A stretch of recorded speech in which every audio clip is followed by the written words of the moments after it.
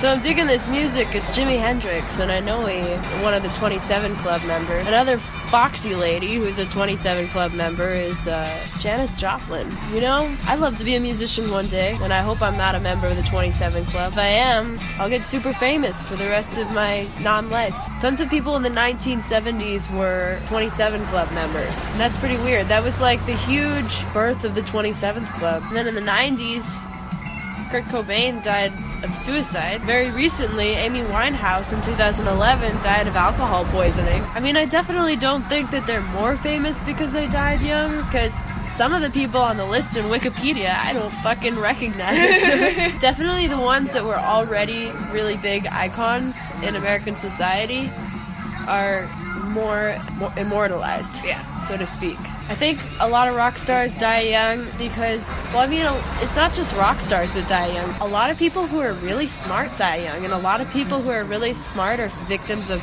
like, mental illnesses, and they over-stress their bodies. People who are intellectuals and who create beautiful things often stay up all night. They wear out their bodies, they wear out their minds using drugs because they're experimenting with their intellectuality, they're experimenting with their own creativity. So they really, as an intellectual person, as a musician, you tend to put a lot of stress on your body, and eventually it gives out. A lot of people say there's a conspiracy in the 27 Club, and I'm not a huge believer in conspiracies, but there's a lot of proof behind it, you know? I mean, musicians totally give their all to everything they do. They put their heart and soul into their work. And when you put your heart and soul into your work, your life force, like, maybe diminishes or something. Something about extending yourself into a place that you can't be identified. You're crossing the veil. When you pull music out of stuff, the way I write music, the way that I get lyrics and tunes, they just pop into my head, and then they're there all the time. Yeah. And I feel like it's all there already, you know? It's like there's an invisible bookshelf in the world that you're pulling these songs out of. They're not mine. It's like I reach across the veil and I pull them out. And when you have such a close connection to the unknown and this world of music that just everybody who's a musician has access to, you're so close to the spiritual and the unknown. It doesn't. Okay, so I heard we're on the bus from my dad to go to Dallas. For one time, when I was little, my dad a man came out of the restaurant. Yeah, it's just a story.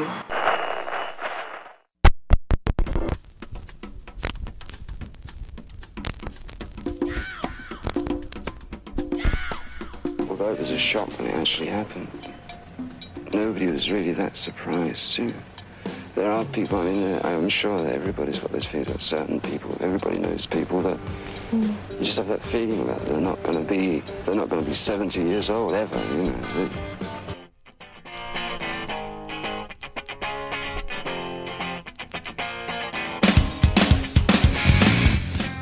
People over 32, they're not meant to understand what Kurt.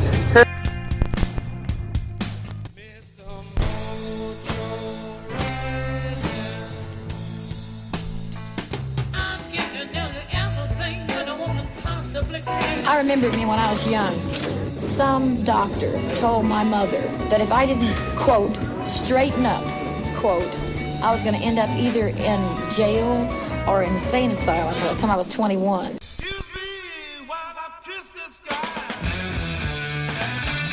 The acid rock musician died today in a London hospital, apparently from an overdose of drugs. Hendrix flailed his trick guitar into some of the most unusual sounds of an unusual music. This is the end, my only friend. Leave us poor immortals alone. Hello and welcome to the Just a Story podcast. I'm Jake.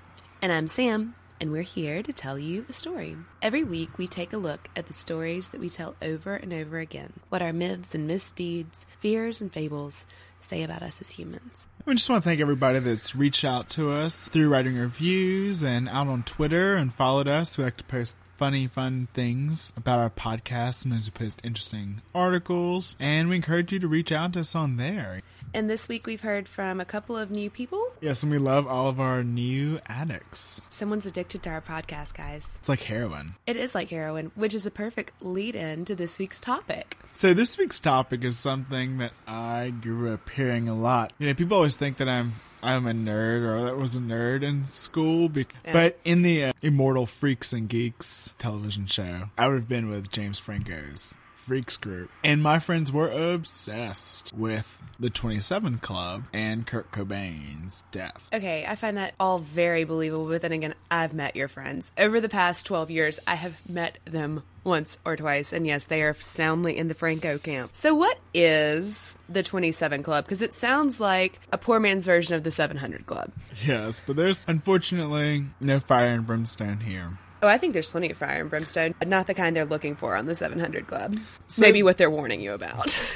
The 27 Club is a great, urban legend or myth that is really popular in the rock and roll mythos. So the 27 Club, or some people call it the Forever 27 Club, which is too much like the Forever 21 brand. Yeah, no, I like 27 Club better. It purports that lots of great rock musicians die at the age of 27. I think lots of rock musicians die at the age of everything. No, and that's really true, because if you think about the rock and roll lifestyle, it is not exactly a healthy lifestyle. Although Keith Richards seems to be doing really well. He is the cockroach of the rock and roll community. Well, that's because he made a deal with the devil, but that's for a whole other episode. Oh, I cannot wait to do that episode. We are doing that episode. Yeah, so for those of you who haven't realized it yet, I'm a little bit country and Jake's a little bit rock and roll. So I didn't grow up with the same cast of characters on my stereo that he did. I grew up listening to Johnny Cash and Willie Nelson and Conway Twitty, etc. So this is not something I heard about until I reached an age where I thought it sounded silly. I can see how it would inspire the adolescent imagination. So interestingly, the first thing that I ever heard about the 27 Club was, if you haven't reached greatness by the time you're 27, you never will, which is sort of a perversion of the myth that if you're a great rock star, you're going to die when you're 27. Right, and I think adolescents and people just in the younger age group really like this, because it says, that you have to reach fame, that you're going to reach this important level at a young age, and then be immortalized forever with your huge success and all of your contributions to music. Right, and I can see how that would be attractive, because if you're 13, you've got 14 more years to make it all happen. Right, you've got plenty of time to However, if you're 26... Yeah, you do not have much time left. But you have plenty of time to get your garage band going. And another interesting thing is that scientists have suggested that we are really interested in analyzing death because these investigations make us better able to stave it off. We look at obituaries and look at the ages of people that have died and say, oh, well, that's not the norm. That's not what's going to happen. So by having factual data to shield ourselves with, we can avoid putting ourselves in the similar situation. Right. It's like women and rape statistics and things like that. Like carry your keys between, this scary emails that come out that are like, oh, if you just carry your keys between your index finger and your middle finger with one jutting out, you'll be able to take down any assailant who comes your way. Of course. This is really stuck in the modern consciousness. And it's really always told as though this is kind of an old story, that it's been around since the founding of rock and roll. Yeah. Because some of the early members and the big members of the group include... Roll call? Roll call. Brian Jones. Janis Joplin. Jimi Hendrix. Jim Morrison. And I think that's it for the originals. That's kind of the original big group, and they all died very close to each other in the 70s. Within 2 years to the day. And... Bum, bum, bum! Okay, sorry. I'll stop with the sound effects now. But this really all came into light in the 90s with Kurt Cobain's death. Yes, so This is my favorite bit of the legend, is where the term 27 Club came from. When reporters knocked on the door of Wendy O'Connor, who was Kurt Cobain's mother, to report that her son was dead and ask her how she felt about it, which, fuck you guys, that's terrible. But anyway, when they did that, she said, now he's gone and joined that stupid club. I told him not to join that stupid club. And she was referring to the club of musicians who died when they were 27 years old. And that's where we get the really catchy title. Press ran with it, and it really became a thing. And I make my posters of 27 Club members at Walmart. That's not true. I've seen that. If Kurt Cobain launched it into the zeitgeist, I think that when Amy Winehouse died and people wanted to, like, talk about that, they really, really grabbed onto it. Like, you couldn't read a headline about her death without reading that she was a member of the 27 Club, which is questionable at best. Right, well, there's no doubt that she was 27 when she died. Okay, fair. Yeah, numerically. But does she fit in with that, our game-changing artists that are really included in the group? With this being such in the press, of course, someone's going to try to disprove it. Oh, we've got to... I love the debunkers. Let's go to the debunkers. Yeah, because we were kind of in that group-ish. So there was a study done. There were several studies done. Looking at dead musicians spanning 7 decades, from 1950 to 2010. Looking at their deaths. Mm-hmm. And one of the ways they tried to say, oh, well, these are influential musicians, is if they had a #1 record on the charts, or #1 song on the charts. Okay, you know who had a #1 record on the charts? Smash Mouth. Also, Chumbawamba was on the charts, I'm pretty sure. And even worse, I think it was in the UK. And a lot of these musicians didn't chart in the UK that we've already listed. But okay, sure, that's influential. Let's go with that story. With that, they identified that only 1.6% of musicians died at 27. And that really the highest frequency, with 2.2%, was the age of 56. Well, that just doesn't have the same cachet, does it? Right, and definitely doesn't give that youth immortality that's so important to this story. Right, that's like middle-aged, like, nonsense. Like, that's not even, it's not old, it's not young, it's just sort of nondescript and bleh. I don't have any association with the age 56. I can't even think if that's an old or young person in my mind. I'm going to go with young because I want to be generous. So when then I listen to this when I'm 56, I'll feel better. So yeah, that's relatively young age, but not, like, shocking. Right, it's definitely a lot younger than your average death. But like you said, I really don't think that the study's very valid. Their criteria for what makes an influential musician is ridiculous. I agree. And I think that influence is sort of an intangible. Like, I don't think you can systematize criteria for influence. Right, but let's look at some of these extremely influential musicians that are members of the 27 Club. All right, let's go in chronological order of death. Sound good to you? Okay. So, in the beginning, there were the Stones. The founding member of the Stones was named Brian Jones.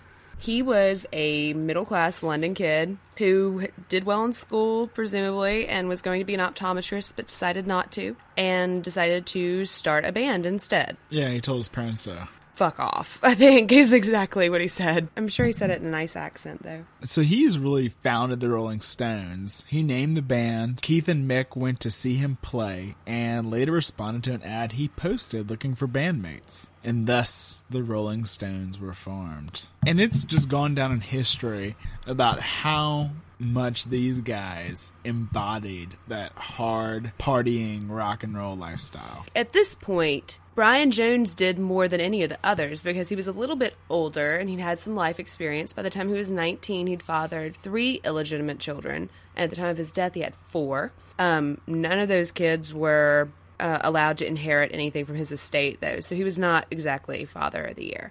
He was also into more hard drugs earlier than the other band members and sort of blazed a path of insanity for the other band members to follow.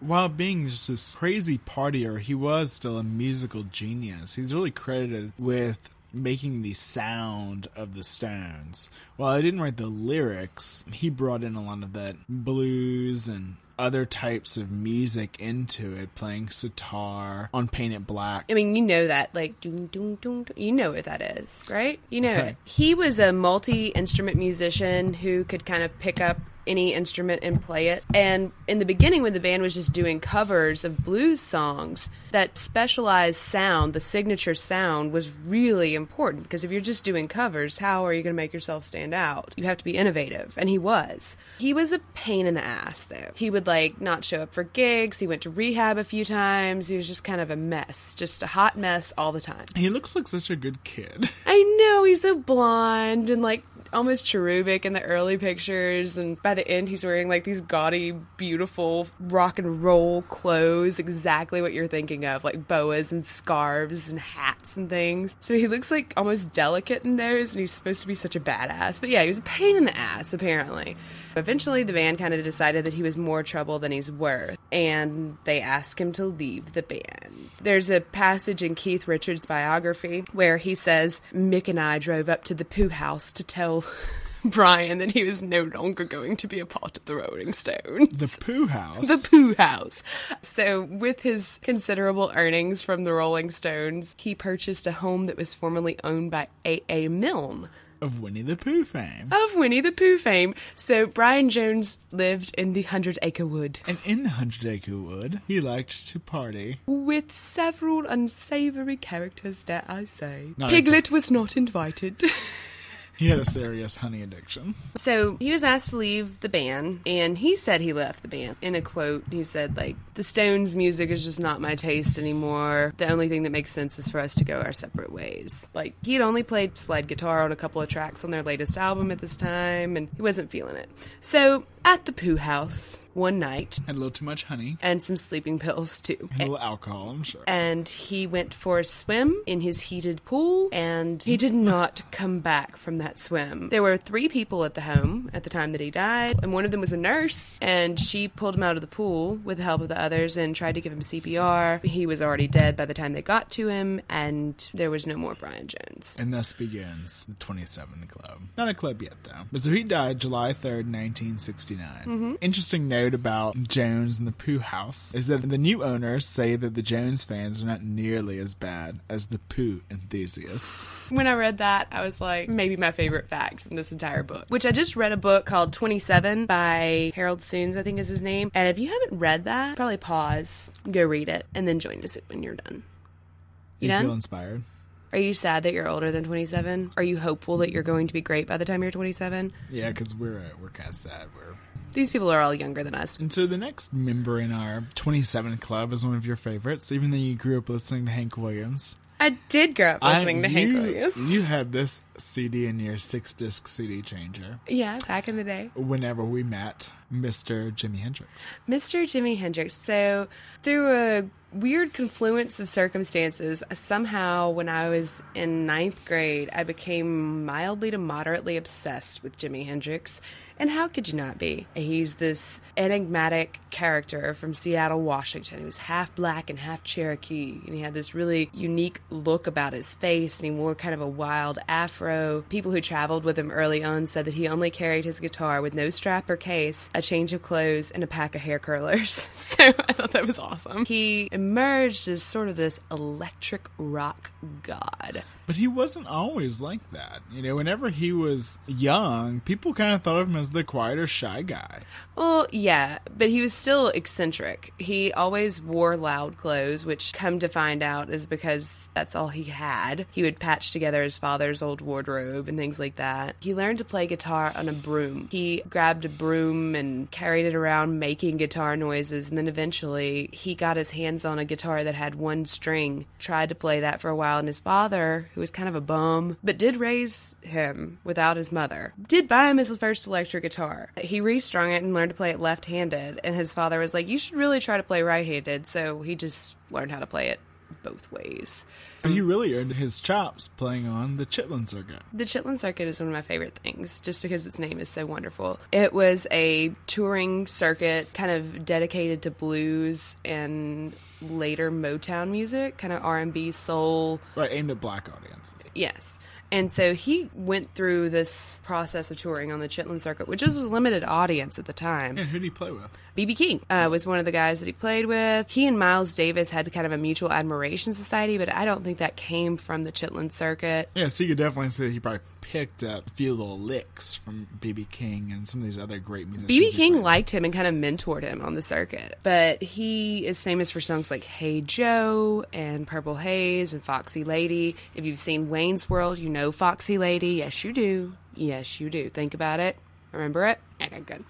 He recorded 3 albums, toured all the time. He founded Electric Ladyland Studios, which is still used today. Still an iconic studio. And he headlined Woodstock. Have you heard of Woodstock? I think there was like a little music festival. Music festival. Headlined it. And the festival ran long, so he ended up playing on Monday morning. But when he came on stage, he started playing the Star Spangled Banner on his electric guitar. And it was just this gorgeous, glorious moment of this black man at a time when the civil rights movement had just had its heyday. There were still like racial tensions and the Vietnam War is going on, and everyone's kind of hating America and things, and hippies are protesting. And here he is on stage in front of a white audience playing this song in a way that speaks to the generation, and it's just sort of this beautiful, iconic moment in rock history that really can't be matched in political importance. And he was just such an iconic person besides just his music, which is enough. Yeah, that would stand up. His persona and what he did on stage also just added to what a rock star was. He would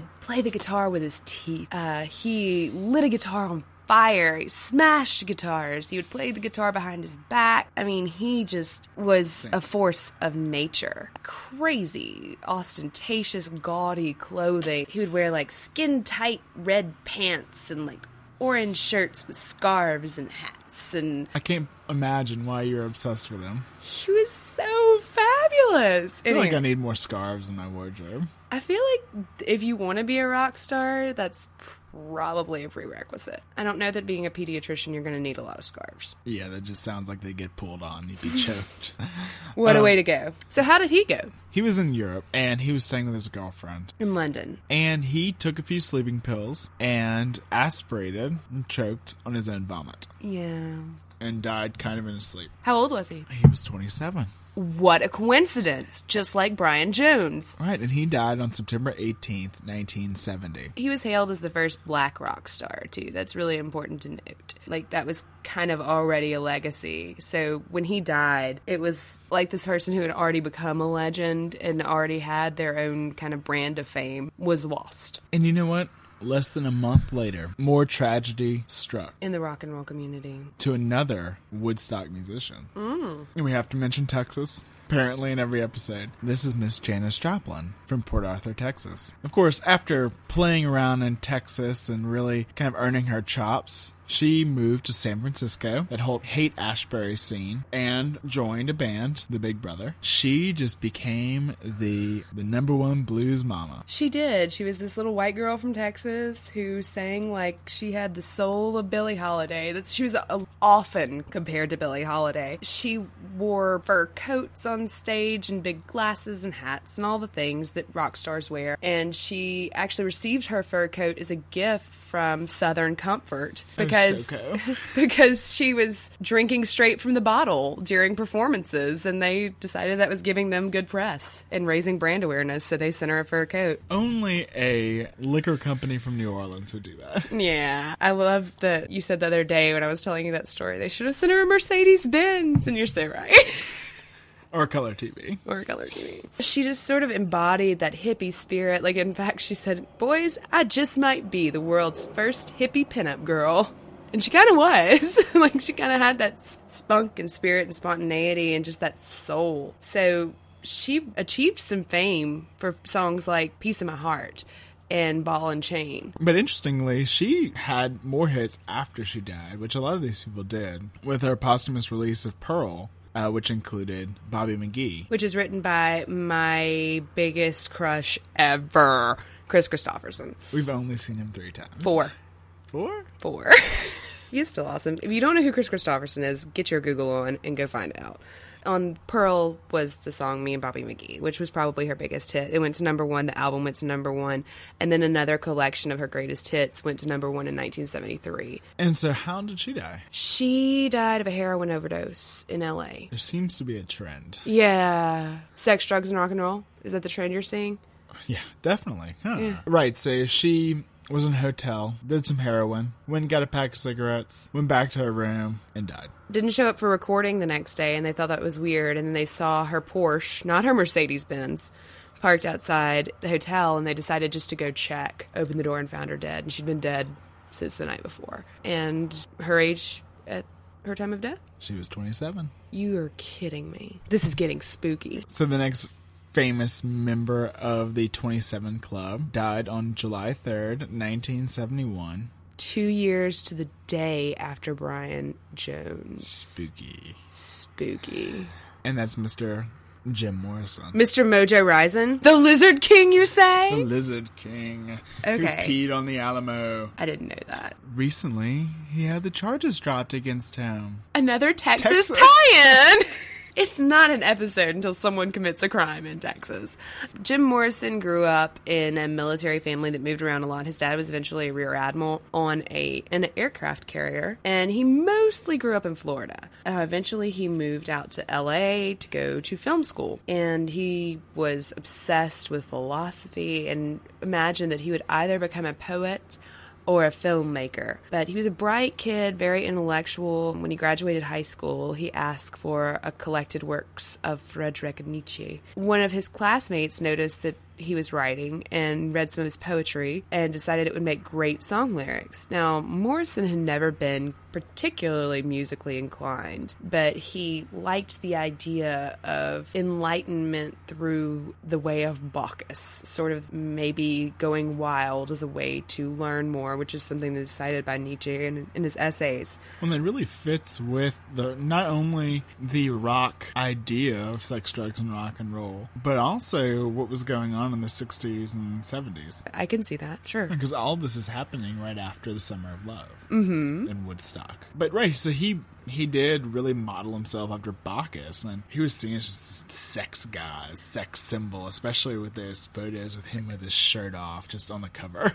On the first album cover, yeah, he hated those photos. Hated them. He bitched about it all the time. He's like, people expect me to look like those photos. Nobody looks like they do in photos. Really, really complained about it. Toward the end of his life, he kind of got paunchy and grew a long beard and long hair. Bacchus-like. Yeah. It should be noted that he was part of the band The Doors, which I don't think we've said yet. He also recorded 6 albums with the group, so they were a pretty influential band. They were touring around, and people knew who they were, and he'd kind of become this beefcake icon, this sort of a teen idol, in addition to their cerebral, intellectual rock cred. I do think it's interesting that he hated that so much. Oh, he hated it. Because he saw himself as this great philosopher and poet. So how did he die? In a bathtub in Paris. Europe again. And it seems like probably a heroin overdose, but officially he had a heart attack in a bathtub in Paris. Related to drugs. Well, it's not in the death certificate, but yes, seems that way. So that was on July 3rd, 1971, as we said, and that meant that Mr. Mojo Rising was 27. Oh my gosh, this is eerie. There were articles linking these 4 musicians for dying or during their 27th year of life at this time, but that wasn't widely recognized. There were just as many articles talking about how weird it was that they all had J's in their name. That is weird. Isn't it? So you know who is a huge fan of rock history and kind of knew about all of this? You. Yes. But also Mr. Kurt Cobain of Nirvana fame. Of Nirvana fame, yes, that's the one. So he was born in Aberdeen, Washington, which was a little working class town that he says was pretty redneck, and that's a quote, which I didn't know there were rednecks in Washington, but whatever. And he kind of had that typical punk childhood where his parents got divorced and his mom left him and he had to live with his grandparents in a trailer, and he had ADHD and was a hyperactive kid who had trouble in school, even though he was bright. He believed that he never fit in, and he said, I wondered if I was gay for a while because I just couldn't identify with anybody. He's like,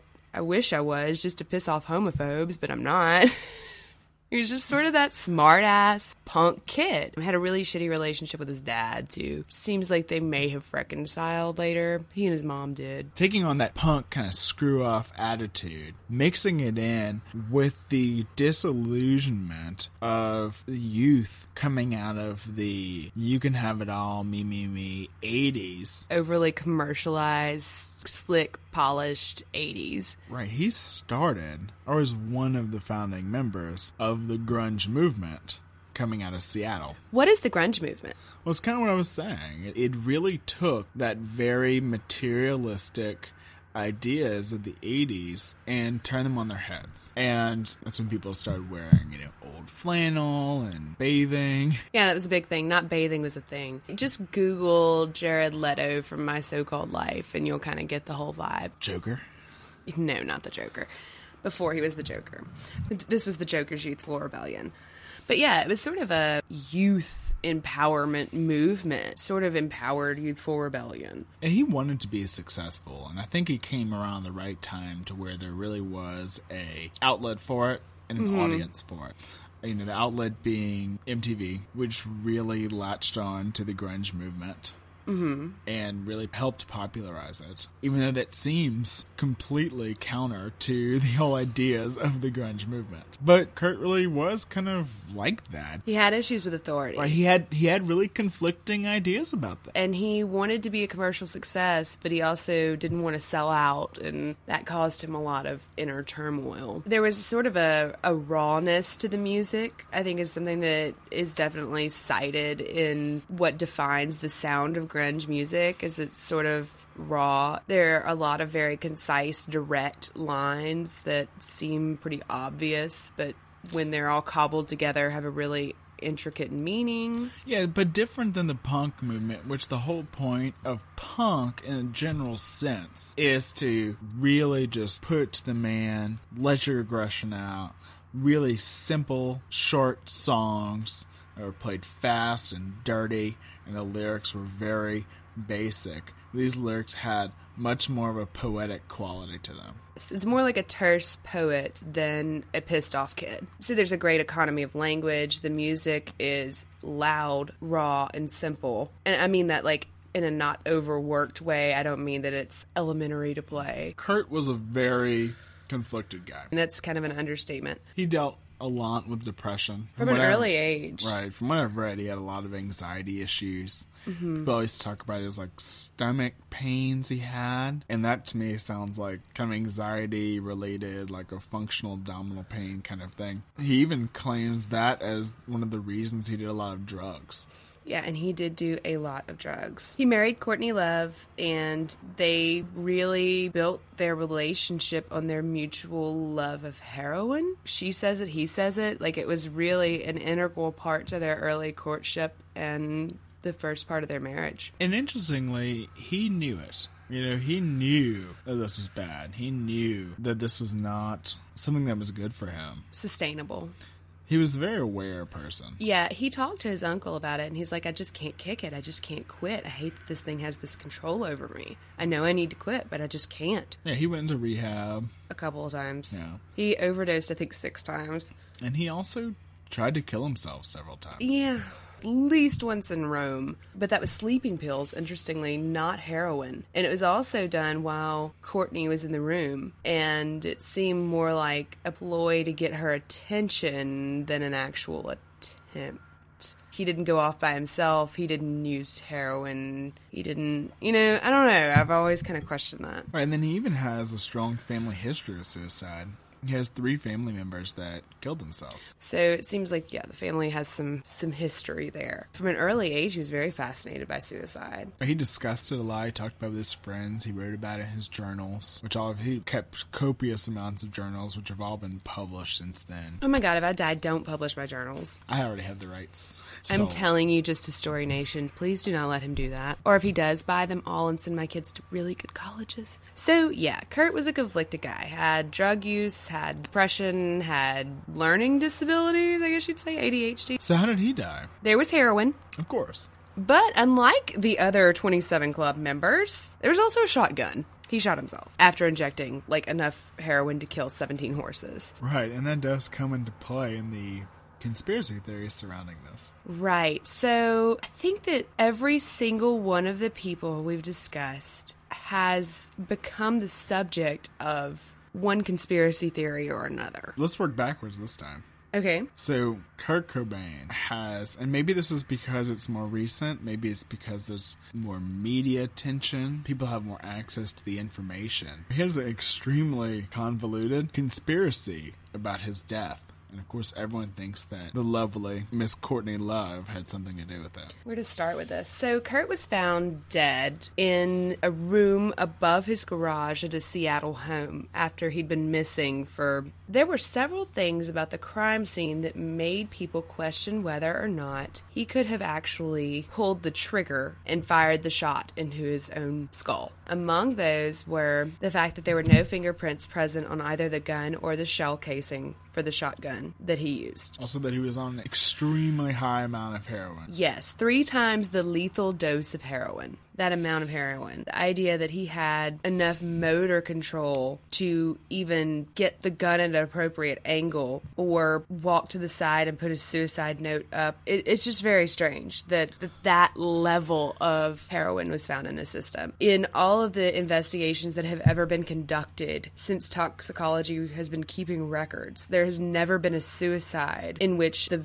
victim had that concentration of drugs in his system. Speaking of the suicide note. Okay, so there's a theory about the suicide note. A lot of people speculate that it was traced. Right, because like we said, he had all of those journals in his own handwriting. Right, and the tense doesn't line up. If you analyze it linguistically, which forensic linguists have done, which that's a job that I want, the tense jumps around all over the place. Like sometimes it's present, sometimes it's past, sometimes it's future. And the ideas are very disparate. Like there's not a central thesis guiding the composition, which is unusual. Also, there are words that are scrawled in a similar handwriting at the bottom that don't appear to have been traced. Interestingly, Courtney Love left a backpack at the home of their lawyer when she went to visit her, and the lawyer turned it over. The lawyer was Frances Bean's godmother. She was a very close family friend. She turned it over to an investigator that Courtney Love had hired, and he looked in it and found a sheet that looked like a practice sheet for the bottom half of that letter, in which the letters that were used were practiced multiple times over and over again. Right. And then Courtney Love did come out and just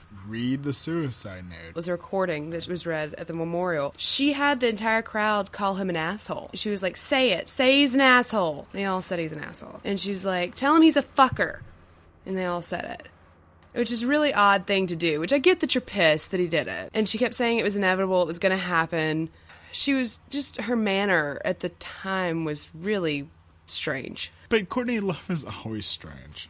Oh, yeah. And there was one more thing about the gun. The shotgun shell was on the wrong side for him to have fired it himself. In reality, all of its conspiracy theories are interesting and fun and do make you think this was a really troubled guy. And he had a lot of problems. And still the most likely thing that happened is that he was desperate and he killed himself. When he was 27? Just happened to be. Do you think he killed himself so he would die at the same age as these icons? Well, that is another conspiracy. Some people do think that. No, I don't. I think it just happened to be. So, interestingly, it also seems that Kurt Cobain may have sort of predicted his own death. He said, if you die and you're completely happy, your soul somewhere lives on. I'm not afraid of dying. Total peace after death. Becoming someone else is the best hope I've got. So it seems like he was very content, sort of romanticized the idea of dying young. Well, then he quotes Neil Young in a suicide note saying, it's better to burn out than to fade away. It's a good quote. Excellent quote. So working backwards, chronologically, Jim Morrison. Yes. Was out with his friends in LA drinking less than a year before he died, and he was just mourning the recent death of his fellow musicians and friends like Janis Joplin. Jimi Hendrix had just died a few weeks before, and the group just really hit hard. They were talking about all these recent deaths. He told his friend, "You're drinking with number 3. That's right. Number 3. And then, of course, under murky circumstances, he died less than a year later. There's a lot of controversy surrounding Jim Morrison's death, mainly because his girlfriend, Pamela, who later started going by Pamela Morrison even though they weren't married, crazy, was in France with Jim, and he died, and she had to communicate with the emergency services people, and she didn't so much speak of the French. So there was a lot of communication trouble, and what compounded that and made it even more murky was the fact that she was trying to cover up her own drug use.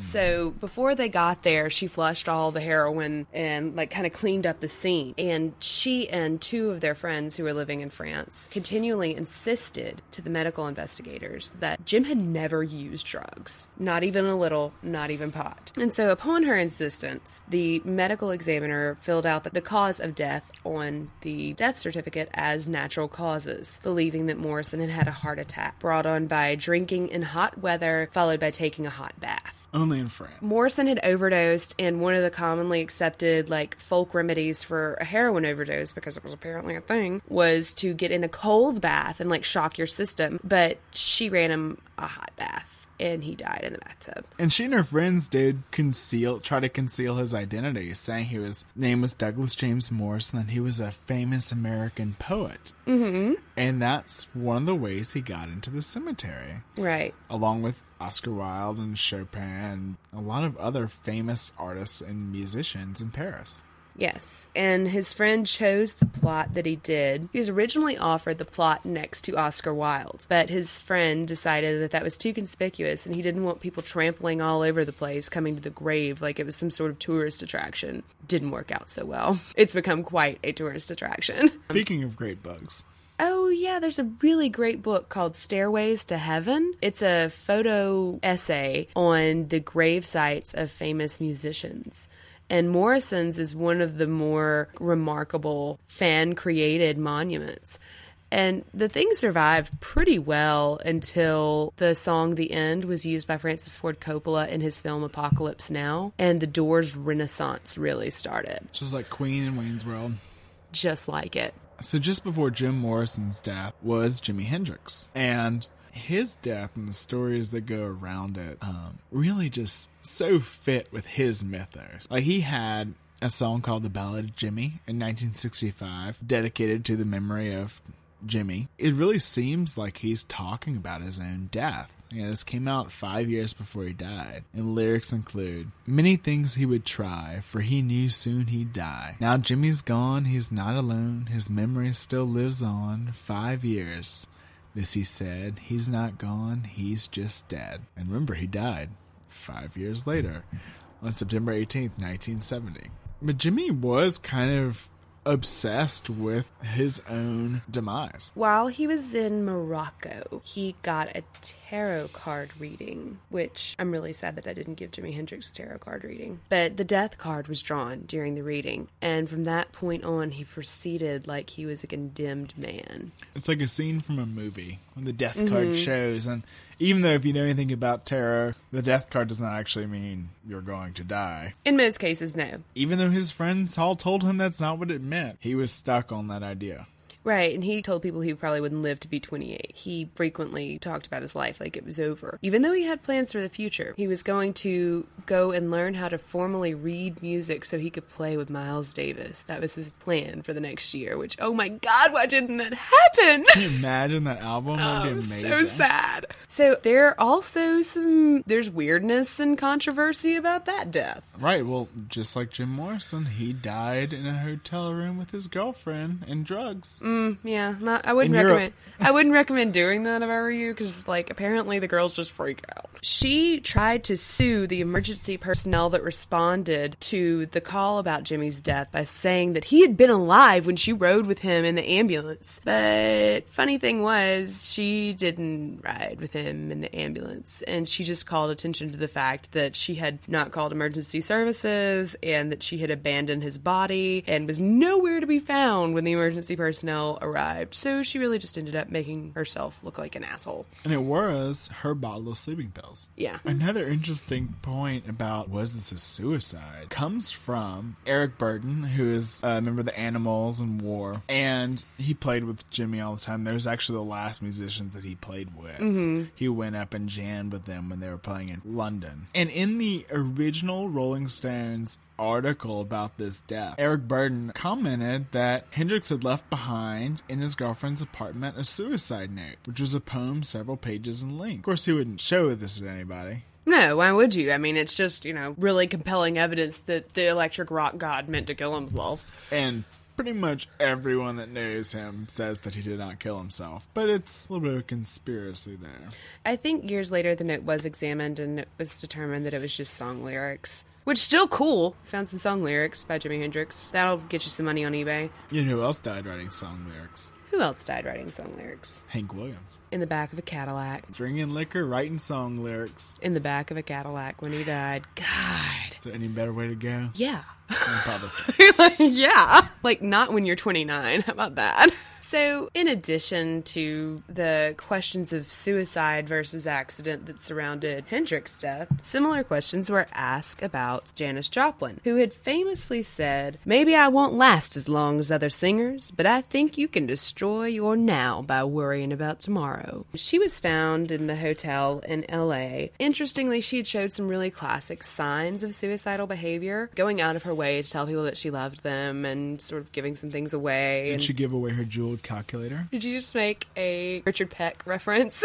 Might have. So the main component in this sort of is that she went to her lawyers the week before and changed her will to include her mother, father, and sister who had previously been excluded. And that's caused a lot of people to go, maybe, perhaps, perchance, it was not an accident. And some people think there is some shady business around Brian Jones' death. Before we continue, I have to, confess that I totally buy into the Cobain thing. I'm on board with that, and I know it's crazy. That's just because you watched the documentary. It was so good, soaked in bleach. Go watch it. It's on Netflix. Extremely biased. Yeah, bias is fun. I have no reason to be unbiased about Kurt Cobain's death. It's not like I'm testifying. Other than the Kurt Cobain thing, this is the one that I find, the most compelling and the most interesting. There's been a lot of jibba-jabba about Brian Jones' death possibly being related to money concerns about Stones royalties or the idea that he might sue them for rights to the name. A lot of people, including the other Rolling Stones, felt that it was shady. Well, it's complicated by the fact that Jones was a lifeguard and he died in a drowning accident while there were 3 other people there. Yeah, people say that their manager put a hit out on him. Which he was a young guy at the time, maybe. I don't know. I can kind of see it. And then there's also this article that says that the other guy that was at the house, his name was Thurgood, said that it was me that done Brian. I did it. Nobody actually believes it, but they're, unless you want to, a lot of his fans do. But they believe that the other guy that was present that night either accidentally killed him during horseplay and tried to cover it up, or he murdered him. So a lot of people think that there's no way this was an accident, that somebody had to have wanted him dead. So a question we always ask is, why do we tell this story? There's something we love about this. There's something we love about these amazing musicians that embodied their current time, embodied that youth culture that makes us want them to stay at that age. They become what their music was about. We have Brian Jones. Brian Jones was a rebel with the blues. We have Jimi Hendrix, the electric rock god. We have Janis Joplin, the hippie blues mama of San Francisco. And Jim Morrison, the sex symbol philosopher. And Kurt Cobain, the reluctant revolutionary. All of these people are now frozen in time. They will forever be what they represented. And it's sad to think, but it is sad to think that we will never get more music from these people. What would a Miles and Hendrix album have been like?